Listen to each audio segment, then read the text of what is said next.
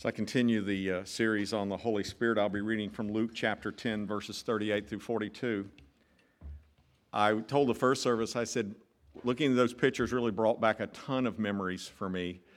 I remember when we were cleaning out the parts department for the children, to turn into the children's section, and I brought my three sons, 16, 14, and 12, and I gave them all a sledgehammer, and I said, destroy. It was pure joy on their part to give a teenage boy a sledgehammer and just go whack at anything you want except your brothers. And that was great. Plus, I told them in the first service, I said, when I saw them spraying the asbestos up here, I'm so glad it's sticking. And then Pastor Linda said, that's not funny. But I thought I'd try it again. Anyway. Starting with Luke 10:38. As Jesus and his disciples were on their way, he came to a village where a woman named Martha opened her home to him. She had a sister called Mary who sat at the Lord's feet, listening to what he said. But Martha was distracted by all the preparations that had to be made. She came to him and asked, Lord, why don't you care that my sister has left me to do the work by myself? Tell her to help me. That sounds like sisters. Martha, Martha, the Lord answered. You are worried and upset about many things, but few things are needed, or indeed only one. Mary has chosen what is better, and it will not be taken from her. In today's text, Mary and Martha are practicing Middle East hospitality and hosting Jesus. In the Middle East, then and now, it was through meals that friendships were formed. It was through meals that friendships were deepened. It was through leisurely evenings in people's homes where deep bonding took place. The importance of hosting friends and family is still critically important in that part of the world. Meals equal friendship, deep friendship. They are more than just eating. And on this night, their guest was their rabbi, Jesus, their master. Only the best for him. This night was important. But Mary does something different than what was expected of her. She sits at Jesus' feet, listening, absorbing. Sitting at someone's feet, by the way, is a technical term. It means, back in that day, 2,000 years ago, if you sat at your rabbi's feet, as Mary did, it meant you considered yourself a full disciple of that rabbi. And the fact that Jesus allowed her to do it meant that Jesus considered her a full disciple too. Mary was doing what men only did back then. She was breaking into the good old boys club. Jesus was inviting Mary to do something revolutionary. Mary was venturing into new territory, unheard of territory. I hear, so many times I listen to the critics of Christianity going, oh, the church and Christians suppress women, No. It was Jesus who liberated women. It was Jesus who made them equal. It was Jesus who invited them into his movement. It was Jesus who made them disciples. And it was Jesus who made them leadership. And if you don't like female leadership in a church, we are the wrong church for you. I got bad news. There's the door.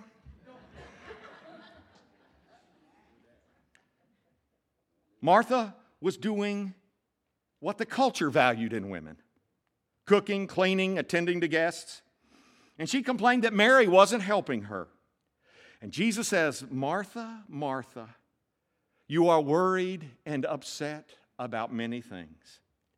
I need to point out here that Jesus was not putting down Martha. He was not demeaning what she was doing. His comments were not about any inappropriate actions on Martha's part. It wasn't what Martha was doing that concerned Jesus, but the spirit in which she was doing it.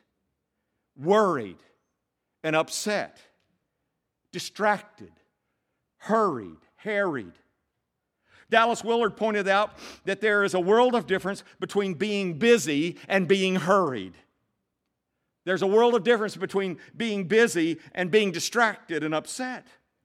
Busy is inevitable in our time, isn't it? Busyness is a part of doing business in this world now.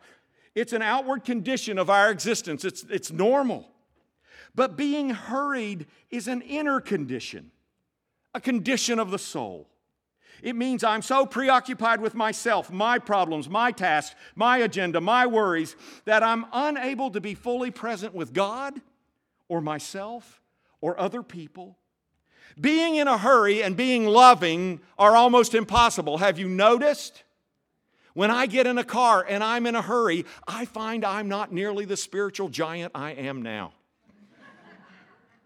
I say things that I would not want tape recorded. I have added, the only thing that holds me back, sometimes I have to admit, what holds me back in a car from honking my horn or making signals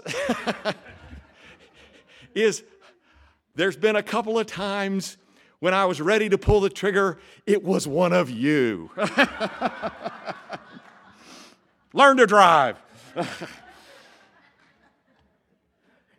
Jesus was often busy, but he was never hurried.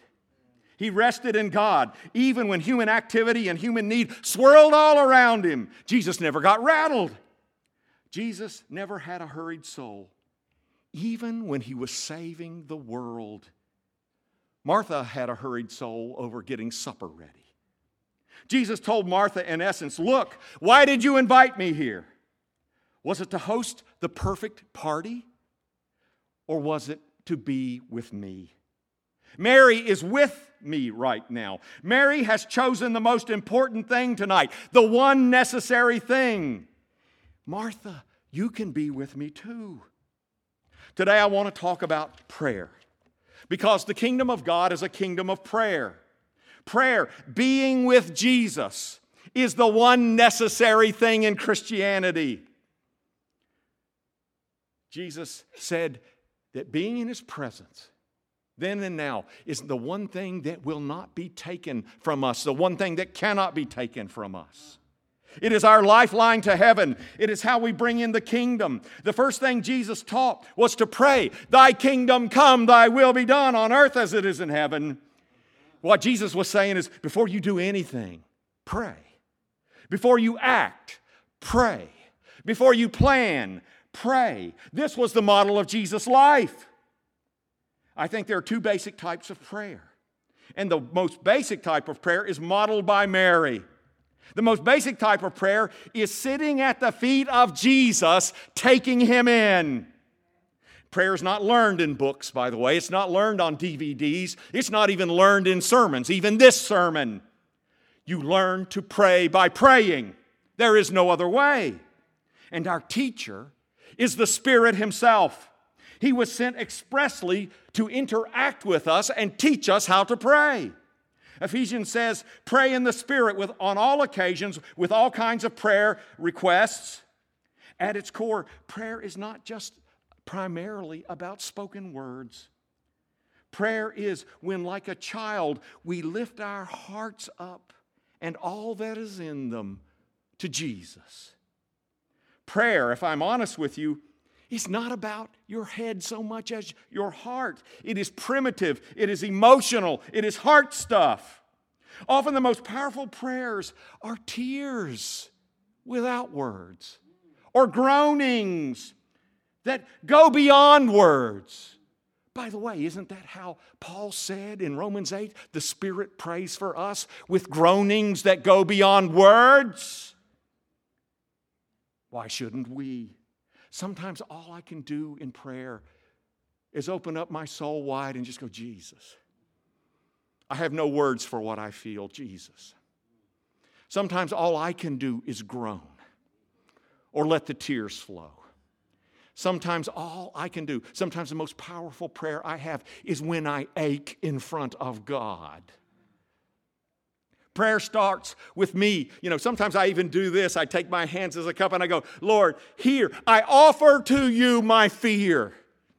I offer to you my anxiety. I offer to you my temptation, my hope, my fatigue.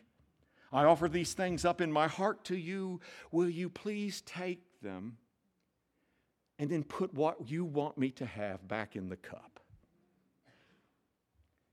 How do you learn to pray? Prayer is so simple, a child can do it. I like what Fenelon, the great French mystic, great teacher of prayer, said. You want to know how to pray? Pray, here's how you start. If you want to learn how to pray, Fenelon says, pour out your heart to God, all your weaknesses, your needs, your troubles. If you pour out all your weaknesses, needs, and troubles, there will be no lack for what to say. You will never exhaust the subject. It is continually being renewed. People who have no secrets from each other never lack subjects of conversation. They do not weigh their words because there's nothing to be kept back. Neither do they seek for something to say. They talk together out of the abundance of their heart without consideration, with just whatever they think. That's prayer. You want to know how to pray? Start with your life. Start with where you are. Start with who you are. Ultimately, like Mary, prayer is sitting at Jesus' feet and giving Him space in my life to reveal Himself to me, to speak to me, to touch me. I have found that God will find us if we want to be found.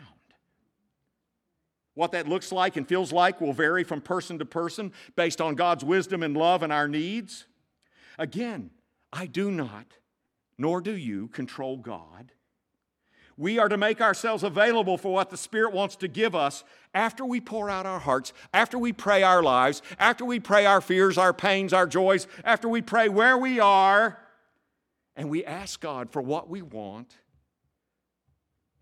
After we do all of that, we are to wait on the Lord and see what He gives us. You know, last week I preached on the Spirit blows where it will, and we don't know where the wind is going to blow. Sometimes God answers prayer. But you know, most of the time I find God doesn't answer prayer exactly as I suggest. This upsets me tremendously. I want what I want when I want it. But the wind doesn't work that way. Because we often don't know what our real needs are. Isn't that what Paul said? We do not know how to pray as we ought. We think we need A. God thinks we need Z. God gives us what we need. But often, He and I are on different pages.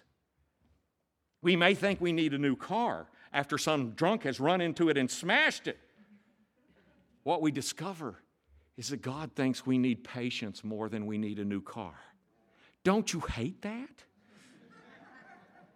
We may think we need more money, but God may think we need to learn to depend on Him more instead of money, and He answers that prayer His way. We may think we need a spouse, but Jesus may think we need more of Jesus more than another human being. As C.S. Lewis so astutely put it, we often are content with mud pies when God wants to give us filet mignon. A lot of prayer involves waiting on the Lord until He gives us His deeper answers to our prayers and our requests. And part of our job is after we tell Jesus how we think He ought to run the universe, it's to stay open to how He actually is going to run the universe. No. The ultimate goal of all this, though, is to keep our lives before Christ so that God can give us what He really wants to give us. And you know what is the main thing God wants to give you? Himself. His Spirit. His Son. The one thing necessary. God has put into us this inexhaustible hunger for Himself. And unfortunately, we slake that hunger. We diminish that hunger with softball leagues and specialized programming and entertaining services. In some churches, it's easier to learn how to diet than it is to learn how to pray. There is only one area where we are infinite as humans. We are infinite in our neediness. And the way that neediness comes out is that we are infinite in our hunger for more. The one universal thing about every person in this room, every human on earth, is we want more. We want more money, more stuff, more smarts, more friends, more power. Let me tell you a secret this morning. This inexhaustible hunger we all feel is our souls crying out for God. As one writer put it, the truth is the soul's infinite capacity to desire is the mirror image of God's infinite capacity to give and fill that soul. The infinite neediness we have, the never-ending quest for more, is meant to point us to God, is meant to drive us to God. Because anything less than God will not fill the bottomless pit that is our souls. Anything that we use to fill our souls besides God, besides that, becomes an idol, becomes an addiction. And addictions break us. They depress us. They destroy us, don't they? A created thing cannot fill an infinite need. Only an infinite being can fill an infinite need. There is only one thing necessary. And Mary found it sitting at my feet. And that is God Himself. That is why we pray. To let the real God and His Spirit do what nothing else in the universe can do. Fill us. Satisfy us. Set us on fire. Consume us with an inexhaustible love. Our souls must orbit around something besides itself. But we get distracted, don't we? Just like Martha. We get consumed with other things besides God's love poured into our hearts by the Spirit. When Jesus talked about the parable of the soils, remember? He said some soil is hard. He said you throw seed on it and it just bounces off, never even gets a chance to grow. And he said some soil is shallow. It's about an inch deep. And the seed grows quickly, but it can't send down roots. It hits the rocks and it withers away quickly. Start great, die quick. And then he said, but there's some soils are good. And the plant grows and it flourishes. But then he says, the problem with healthy plants in good soil is the weeds. The worries of the world, the busyness of life, the weeds of sin, they come and choke out the good plant. We become distracted like Martha. We lose touch with our souls and the Holy Spirit operating in them. Not because of sin, but because we're simply not paying attention anymore. We're running around the kitchen. This is why we must prioritize the one necessary thing. Jesus and His Spirit must be the focus of our lives. This is why there is no substitute for giving everything to God. For Christ must be the center of everything, or else Christianity simply doesn't work. The Spirit gets grieved. The heart of the Spirit becomes quenched from lack of attention. You see, for most Christians in our culture, it is not great sin that shipwrecks us. It's distractedness. It's apathy. It's we lose interest and drift away quietly. A lot of us are willing to give God some part of our lives. But giving God the entirety of our lives, that's a whole nother ballgame, isn't it? We feel terrified of the notion of losing control. And so we separate God's demands and the Spirit's work and put it in a small corner in the back room. But the Spirit will not be compartmentalized. He will not be domesticated and put in the backyard with a dog. Christ will not let Himself and the work of His Spirit be one of 20 things on our list of 20 things to do today. If God is just one of 20 things on your list, it's already bad. He insists we receive His best. He insists we yield to something greater than ourselves. He insists we stop putting up barriers to His love. He insists we let our hearts be set on fire from the throne of God, that we be filled with nothing less than Himself. That is what Augustine prayed 1,600 years ago. Not your gifts, Lord, but you. Augustine didn't just want things from God. He didn't want stuff. He didn't even want spiritual blessings. He said, I want you. I want your best. The best thing God can ever give you is Himself. We must not be distracted from the one necessary thing. We must not dilute Jesus' message. We must not play around with it. You know, sometimes I envy a little bit, not a whole lot, but sometimes I envy people in very poor countries. In desperately poor countries, all that many Christians have is Jesus and His Spirit. They can depend on nothing else. There's nothing else to depend on. They are not distracted by things like we are. They have no cars to maintenance, no houses to keep up, no infinite variety of options put in front of them day after day through the media and down at Walmart. You know, when we brought people from all over the world to the Mennonite World Conference, and you take them for the first time to a Walmart, they almost faint. All they have is Christ in each other. The Holy Spirit is at the center of all they are. He is their wealth. And there's very little competition to compete with that true wealth. They depend on Him alone, and the Spirit honors that. When Jesus is your source, when Jesus is your love, when Jesus is the center of it all, guess what? You start seeing miracles. They see more miracles there than we do here. They see realities that we do not see with so many distractions in front of our eyes. That is why we pray. That is why we seek the one necessary thing. That is why we cry out to God, make me hungry for the real food of heaven. Please, Lord, make me greedy for true wealth. Help me sit at your feet and surrender to your best. And if we do that, Christ's Spirit, guess what? When you get close to God like that, God will change you from the inside out. When my heart is on fire with the love of God, I won't just do the things Jesus wants me to do. I will want to do the things Jesus wants me to do. They will appeal to me. They will make sense to me. I won't just obey. I will want to obey. I won't just pray. I will want to be in His presence. I won't just worship. It will be my joy to worship as the Spirit glorifies Christ in and through me. I won't just witness. It will come out of me naturally. I will change from the inside out when the Spirit is operating.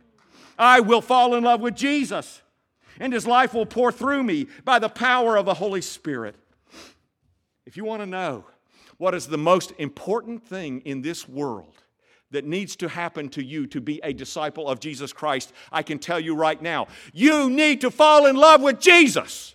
Head over heels, totally committed to Jesus. That's why the Spirit has been given, to reveal Jesus' heart so that we will give Him ours. And when that happens, we will begin to care about what Christ cares about. We will pray in the Spirit. We will find our concerns aligning with the Spirit's concerns. We will start interceding. And by the way, I said there's two kinds of prayers. The first one is deeply personal prayer. The second is intercession. And intercession is when the Spirit's burdens become my burdens. Jim Cymbala is the pastor of a big church in New York City. And he said he met a young lady attending his church's youth group. She said she was pretty and intelligent, but when he talked to her, she wouldn't even make eye contact. What's wrong, Cymbala asked. She didn't even pause for a second with her answer. I'm mad at my mother, my father, my school, God, and Jesus. I'm mad at everybody. Cymbala said, I learned gang members were trying to recruit this precious girl who was already fighting against so much. She lived in a tough neighborhood that swallowed kids like her whole. In addition, she had a terrible home life. No one talked to her or tried to understand her or help her. Cymbala said, I shared with her Jesus' love and planned for her life as best I could, but he said, I got nowhere. He says, as I talked and prayed with dozens of people that Sunday, I couldn't get that young lady out of my mind and out of my heart. Even without pursuing it, I found myself praying daily for her with a deep concern, as if she was my own grandchild. He said, with so many prayer requests in a church like ours with well over, thousands of people, how do you think that preteen girl became the main topic of my petitions and intercession? Was it Satan or my carnal nature or the spirit of this selfish world behind it all? Not hardly. He said, for some reason, the Holy Spirit arranged for me to meet her, and then He deposited a burden of prayer in me so I could fight for a girl whom Christ loved and died for. And the main battle was taking place in heavenly places. He said, I didn't ask for that. I wasn't looking for another personal prayer project. But although her battle is far from over, he said, I'm beginning to see answers. God is moving in her life. Brothers and sisters, that is praying in the Spirit. That is God aligning our hearts with His hearts. That is God sharing His burdens with us, entrusting His burdens with us. Virginia Smith tells of a similar story. She talked about how God leads her to pray in the Spirit. Virginia Smith is an intercessor. A lot of people know about her. And you know how she starts her prayers every day? She says, Lord, what is on your heart today? And she said, sometimes He gives me a revelation. Sometimes He is silent. Both happen. But she says, sometimes He may do what He did to me one day when He uttered one word. The Spirit said to me when I asked that question, she said, Peru. Virginia Smith asked, Lord, what about Peru? And she said, suddenly my heart was broken. I wept uncontrollably, not understanding why. Suddenly I knew that God had spiritually enlarged me with groaning from the Spirit to bear a burden impossible for a mere mortal. It was the burden of God Almighty coming through my heart. Mental images of children began to flash before my mind. I saw the faces of Peruvian children. I was weeping for the children of Peru. And she said, in this situation, as I prayed for the children of Peru, my weeping intensified. God was giving me His burden and praying through me. God was giving me His heart and praying through me. She said, I changed directions a couple of times. But she said, as soon as I changed direction, the burden left, the tears stopped, the prayer went dead.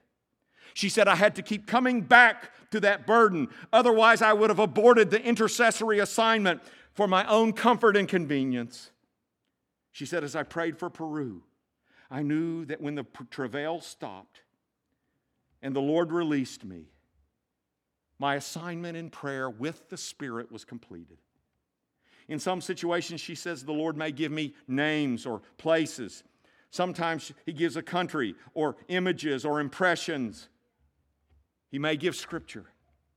She says, exercise discipline and do not quit praying before the breakthroughs of God are completed. If possible, the enemy and your flesh will distract you. Oh, there's that word again. Distract you. Distract you. Satan and his minions will do anything to cause you to abort God's purpose. They are absolutely terrified of what you are doing and would give anything to have the power that is available to you in prayer. Your prayer is an appeal to your unlimited God. So fortify yourself to pray until you feel the release of the burden and have witness in your heart of the victory. This is praying in the Spirit, brothers and sisters, at the highest level. The good news is that the kingdom of God is closer than you think. It's available to ordinary men and women and children. It is available to people like you and me. We can be a part of the kingdom. We can be used by the Spirit. We can be filled by the Spirit now. We can pray in the Spirit now. It all starts from the center of our hearts. Because once you start there, praying your life, praying, bringing the small stuff to God, it never stops at the center of your heart. It goes into all the world as you join with the Spirit in prayer. Mark Buchanan writes, there are times for me when prayer is not only a cry for the kingdom, it is the tangible experience of the kingdom. He says, I've attended, and so have you, prayer meetings so dull and so depressing that even the devil falls asleep at them. He falls asleep because he knows these prayer meetings are a threat to nothing he's got. He said the prayers rise no higher than the ceiling, reach no farther than Aunt Mildred's bad knees, or little Billy's meeting with the principal in the morning, or dear Betty's interview for a new job on Wednesday. The tone is moaning and bemoaning, the tenor disbelieving, the subject matter banal. And he says it's not that God doesn't care about little things like Billy and Aunt Betty's interview, or God tells us He cares. That's how we draw close to Him, is bringing every little thing we have to Him. God cares about sparrows and lilies and all that. He really does. It's part of our personal prayer life. But Buchanan says it's just that our prayers get stuck there. As though the main business of heaven is sorting out our bus schedules, or finding us a parking lot down at the mall, or smoothing our little wrinkles, or getting our cars to run forever without maintenance. I've tried it. It doesn't work. Buchanan says, I love those prayer meetings when we storm the gates of hell. When we wrestle with God and refuse to let go until He blesses us. When we command mountains to throw themselves into the sea, and they do. He says, I love those times when we cry for the kingdom and it comes, when we ask God to bring us people far from Him, and 2 days later, 7 show up and give their hearts to Christ. Or when we ask God to heal a marriage that looks hopelessly shattered beyond all mending, and not only does God restore that marriage, He makes it the source of healing for other marriages. Great prayer is when we, in childlike trust, open up all we are to God and pray the stuff of our lives. Prayer is when we give the Spirit space to reveal Christ and His love to us. Great prayer is that when the end product is done and we have surrendered all we are, we have fallen head over heels in love with Jesus.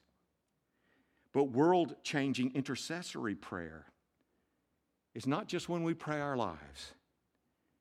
It's when we say, Lord, what is on your heart today? Share your burdens with me. Help align my heart with yours. Where do we start?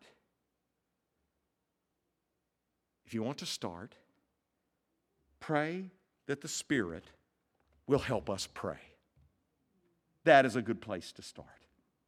Pray that we will seek the one necessary thing. Pray for a hunger for God's Spirit, and that none of us will be satisfied with anything less than being filled with that Spirit. Pray to be consumed by the love of Jesus Christ, made real by the Spirit. Pray that our spirits align with His. Pray for the kingdom to come. Let it start right here.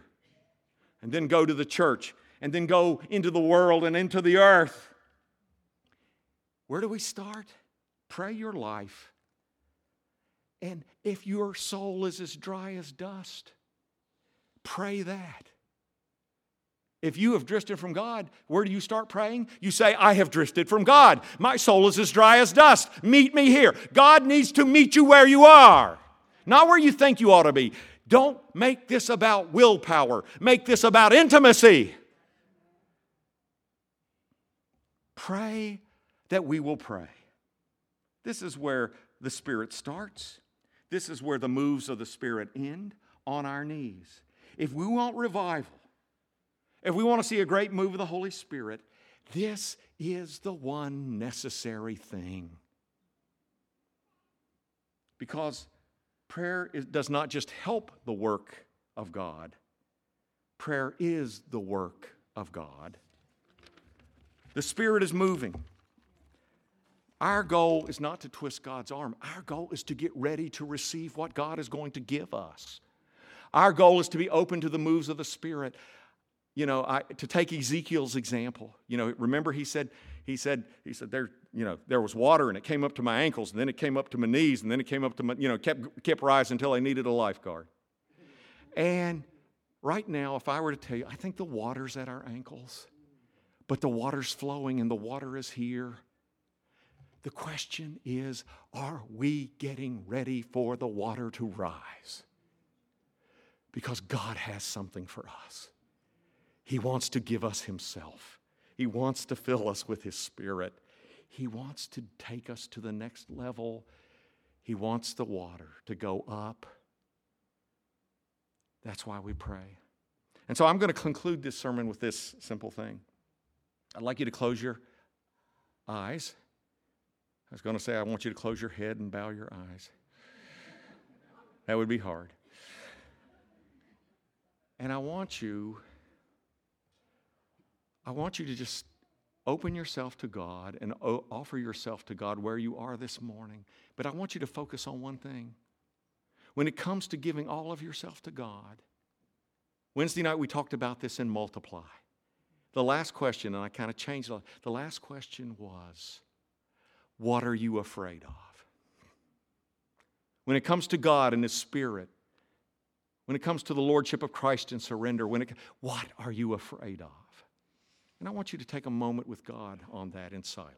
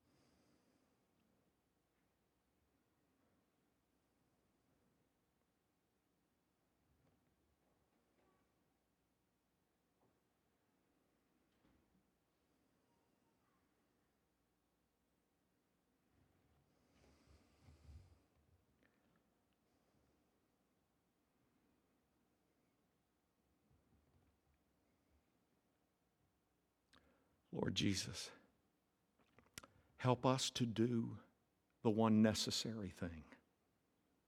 Help us to sit at your feet and receive from you. Help us to pour out our lives to you and then let you pour out your life on us.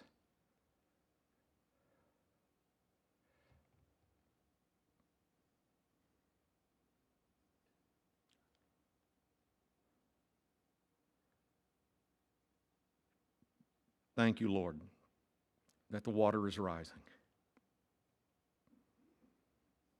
Help us, Lord, to not be afraid of it. Help us, Lord, to be open to everything you want to give us, to yourself, to your best. Help us be ready for your best.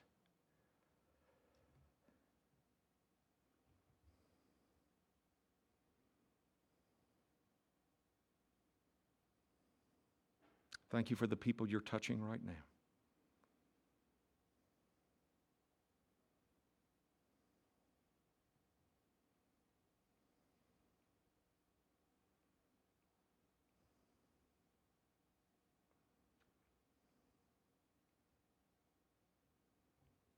Praise the Lord. Praise the Lord.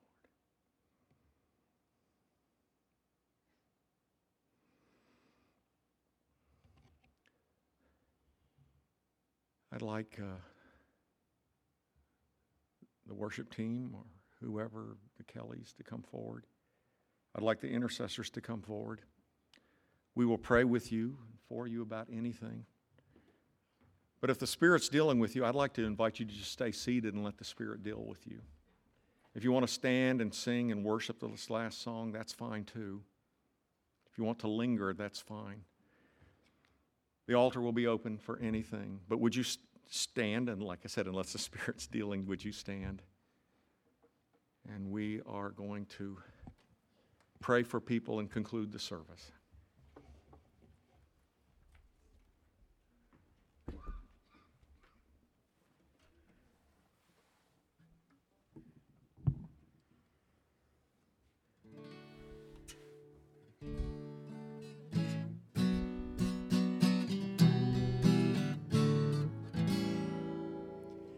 God forgave my sin in Jesus' name. I've been born again in Jesus' name.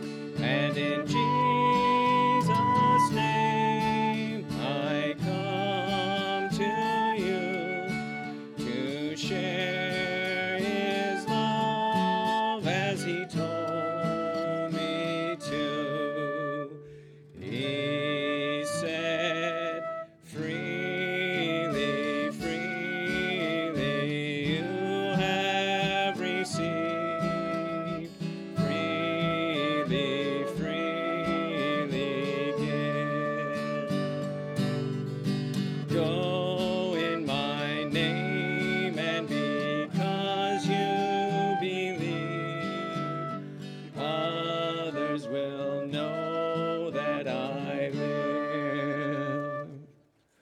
All power is given in Jesus' name, in earth and heaven, in Jesus' name, and in Jesus' name I come to you to share His love as He told me to.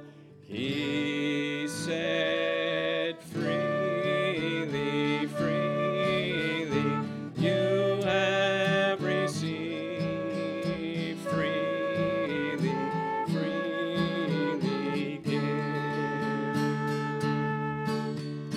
Go in my name, and because you believe, others will know that I live. Lord Jesus, Holy Spirit, Father, do with us what you will. Help us, Lord, to receive what you are giving and to pray until we are ready to receive what you are giving. Go with us now as we leave this place. We can't wait to see what you do in the days ahead. In Jesus' name, amen.